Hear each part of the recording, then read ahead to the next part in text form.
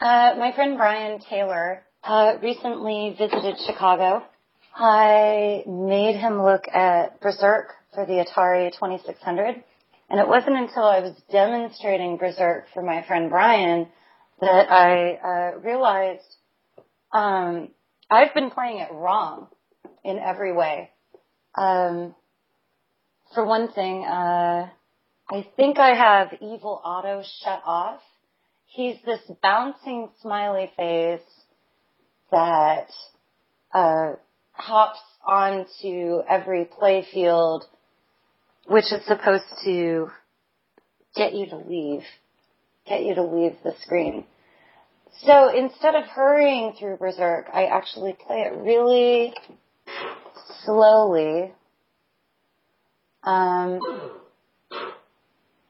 Mostly I hide behind walls and wait for the evil robots to kill themselves. Well, that time that last guy didn't kill himself. So I'm kind of a pacifist when I play it, actually, because I try to not shoot at anything.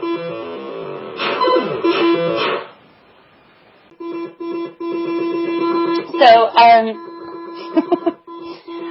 the other thing that's happening is, so I play my Atari on an HD CRT. So this is a tube television. It's 8 years old, actually. And I was explaining to Brian, too, that so Berserk is this very stark, black background and these glowing, blue walls. And the blue walls, there he goes, really do glow because this is a tube television. And if I ever played this game on a plasma or something like that, I don't think it would have the same sparseness. Even though it's slow, I think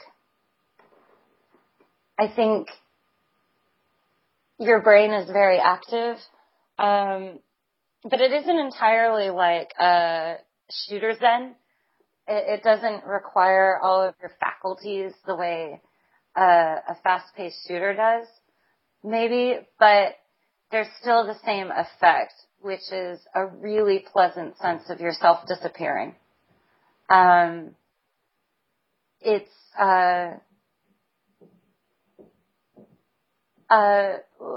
When you play a game like that in solitude, which isn't the same thing as solo, and there are some games that are much lonelier than others, and Berserk is a very lonely game. You're the only human on any given screen, and even when there are a lot of opponents on the screens, it's such a lonely, sparse game. And I think the best games for Atari are like that. Right, when I was playing Berserk at the end of each day, oh God, that was a really strange time. Usually I would play it after mopping the shop that I worked in. And what was it? I would sing while I was mopping. And actually, if people walked by on their way to bars, it could be very humiliating to just see this crazy woman mopping and singing. But the other thing that I would do is, this is terrible. Am I allowed to say this? Sure. I would do my day's big fuck, and I would shout fuck a lot while I was mopping because I'd spent all day not cursing at all. So I would mop and sing, but I would also practice my day's big fuck and shout fuck a whole lot. And playing Berserk once I got home was kind of an extension of that, is what I'm saying. If a video game experience could be mopping the store and finally shouting fuck all day like you meant to, that's what that game was for me.